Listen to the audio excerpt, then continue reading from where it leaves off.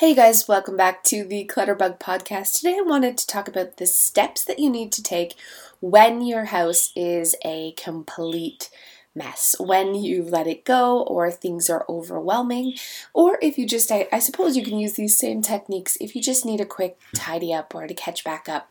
But I really wanted to talk about those times where we're feeling really overwhelmed.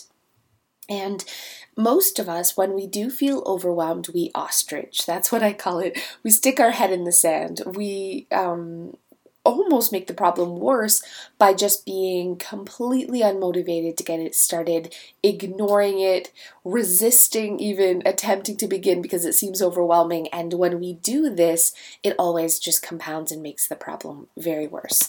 So let's talk about what we can do when things are super out of control or we don't know where to start. And what I don't recommend doing is what a lot of people do, and what I used to do was, you're having company over, the house is a disaster, you pack everything into boxes or laundry baskets and you hide them in another room. Now, you may have to do this if you're having a party and you've procrastinated to the last minute, but this isn't a method that will keep us clean and organized long term. This is a quick little band-aid, and if anything, it's going to make it harder in the long term to go back and make it clean, because now we have everything mixed up and jumbled together into baskets and boxes. And what usually happens is the remaining room gets messy while those other things are packed up or moved away. Or we need to buy new things to replace the things that we can't find, and we end up with just totes and totes and baskets or bags or whatever filled with clutter everywhere.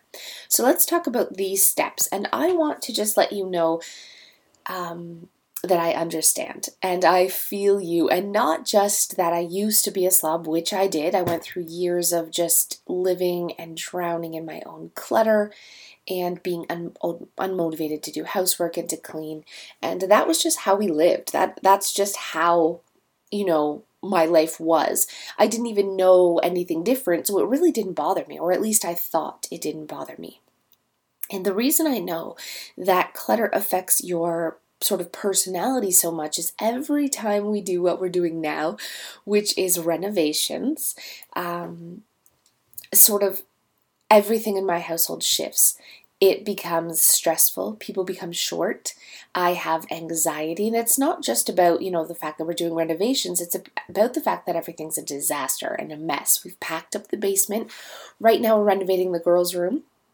So they're sleeping on the floor in the living room, and sort of all their stuff is spread out.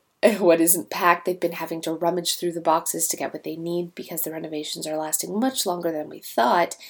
And, there's dust and drywall dust coming upstairs, and just everything is sort of everywhere. And the packed up stuff is spilled upstairs as well. We've had to pack up the office. So almost every room in my house is filled, the surfaces are filled with clutter, dust, dirt, and we're ostriching. We're resorting to that ostrich in sort of as a result of this. And it's affecting everything. It's affecting which renovations do. But the same result that a renovation causes a person is the same result that clutter and a messy house causes a person. And if you're living in this, it's almost so subtle or so normal that you don't realize, but it's when you take a step back, or when you do take the time to finally get clean and organized, you can see the huge difference. So having a messy house right now, having renovations, having things everywhere is affecting my marriage. It's affecting my kids and their happiness. It's affecting my stress level. I'm having trouble sleeping at night. I'm more short. I'm feeling really anxious. And these are all the same feelings that I felt before when I lived in a messy, cluttered house. So it's not just about your house's appearance. It's not just about having it look tidy. It's about your emotional and it's your overall health. I'm feeling exhausted all the time. I'm feeling drained of energy. And I know that is a direct result of the way that my environment looks. When your house looks messy, when it's disorganized, when it's sort of just overwhelming, you feel overwhelmed on the inside. And even little children can pick up on this. Even my 4-year-old is feeling overwhelmed. I can tell he's feeling anxious and overwhelmed and upset about the mess. He can't find the toys that he wants, that he likes to play with. His sisters are upset and stressed, and just the whole house is in turmoil. And what we need to do is get back on top of things. So I'm going to share the steps that you need to take and that everybody needs to take when they're feeling overwhelmed, and how we can do it really easily without, taking one little bite at a time, without having to feel like this huge undertaking of a job is going to overwhelm us. So the first thing you want to do is pick one room. You want to start in one area. And there's two places I really like to start. One is the kitchen, and the other is the master bedroom. And the reason that I picked the master bedroom is because this is the first room you see when you wake up, and is the last room you see when you go to bed. If the whole other house is like, oh my gosh, a disaster, but you wake up to a clean, tidy, organized bedroom, you're going to feel better about your day. If the entire house is clean and organized and pristine, but you wake up and your bedroom has piles of laundry that you need to put away, or dirty clothes, or just clutter piled in the corner, you're going to feel anxious and stressed. That's the first feeling you're going to feel when you wake up in the morning, and the first thing you're going to see. So starting in the master bedroom is always a really good spot, and making your master bedroom a priority in your life, just like we make our living room or our kitchen a priority because other people see it. We need to remind ourselves that the master bedroom is our oasis, it's our sanctuary, and even though company doesn't see it, it needs to be a priority in our life in order to, it's a catalyst for the rest of our day and the rest of our life, because we wake up and it sort of sets our tone, our feelings and our emotions for that day. So I do like starting in the master bedroom. Whatever you decide to start in, whether it's the master bedroom or it's the kitchen or it's the living room, whatever room is really causing a lot of anxiety, that's the one I want you to choose. And the first thing you want to do isn't just start picking up and tidying and cleaning, it's a quick declutter. So you can start with a 21 item toss. That's what I usually do. I grab a bag or a box for donations, and I quickly find 21 either pieces of garbage, things that can be donated. Maybe it's recycling envelopes from bills. Maybe it's, mail that we've got that we didn't want, some junk mail, some flyers. Find 21 things in that space that you can immediately remove. It's things you won't have to put away. It's things you don't have to organize. And it gives you a boost of energy, and it makes an immediate impact on the room without you having to break a sweat or make any hard decisions. The second thing you want to do is put things back in their home if you know where those things belong. So take a look around, put the dishes back, put the bread where the bread belongs if you're in the kitchen, put your clothes away if you're in the master bedroom, hang up all the clean clothes, put the dirty clothes in laundry baskets. Pick things up. So you want to do a quick declutter, not the entire house, just a quick declutter in the room that you're focusing on, and then a quick pickup in the room that you're focusing on. Next, you want to clean. So even if you still have things that don't have a home, you're like, where do I put this? That's okay. Set those things in a to be determined spot. Get a basket or a box and keep it in your room. Set those things in it, and you're going to have to find a home for those things later. So put those things to the side and then clean. Dust. Always start with dusting. Dusting top, working your way down, and then vacuuming or sweeping, and then mopping last if you're, don't have carpeting.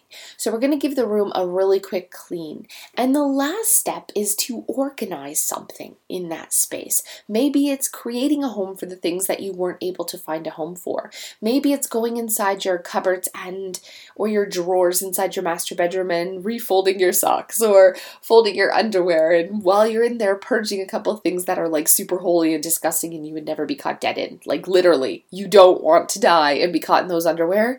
Get rid of them. So take a few minutes to organize one little spot in that room, or, a few, spots in the closet, or one rod in the closet. And that's it. That's really the secret. And hopefully this shouldn't take you more than 1 hour per room to just do these little things. Organize one little spot, declutter the 21 item toss, do a quick pickup, and do a quick speed clean in that space. And then the next day, move on to a different room. And before you know it, even at the end of a week, even at the end of a couple of weekends, if you're a working parent and you're busy and you don't have, a couple of hours during the day to dedicate to a space, choose a weekend and do 1 or 2 rooms on a Saturday, and then choose to do 1 or 2 rooms on the Sunday. It's putting your big girl pants on. It's saying, this is a priority in my life. I have to get it done. I know I'm tired. I know I want time to relax. I know I want to watch television or just reward myself. And the last thing I want to do is bust my butt getting my house clean. I get it, but listen. Busting your butt to get your house back on top, back clean, is going to give you more time for relaxing. It's going to make sure that you're just feeling less tired, that you're feeling less overwhelmed, that you're happier, your family's happier, and your overall life is going to be better. I promise you it is.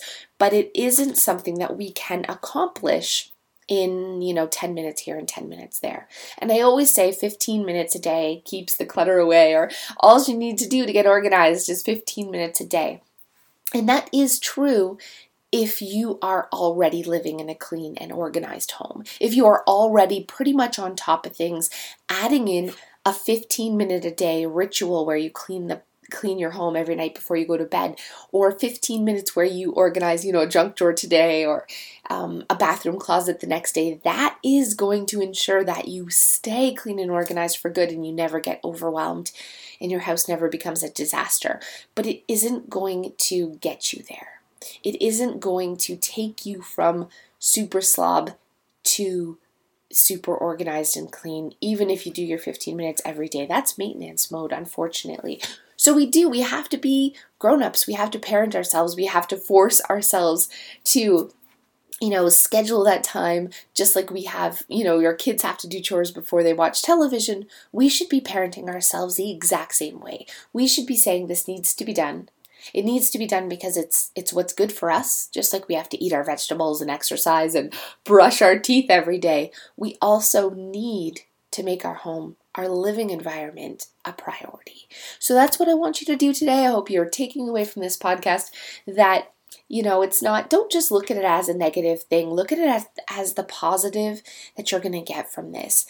Change your mindset about housework and about decluttering, and see it really for what it is. And what it is a gift to you. It's a gift to you and a gift for your family, because once you're done, once you've accomplished this, you're going to drastically improve your lifestyle and your happiness, and you deserve that. You deserve to feel amazing in your own space. So thanks so much for listening, and I'll see you next time.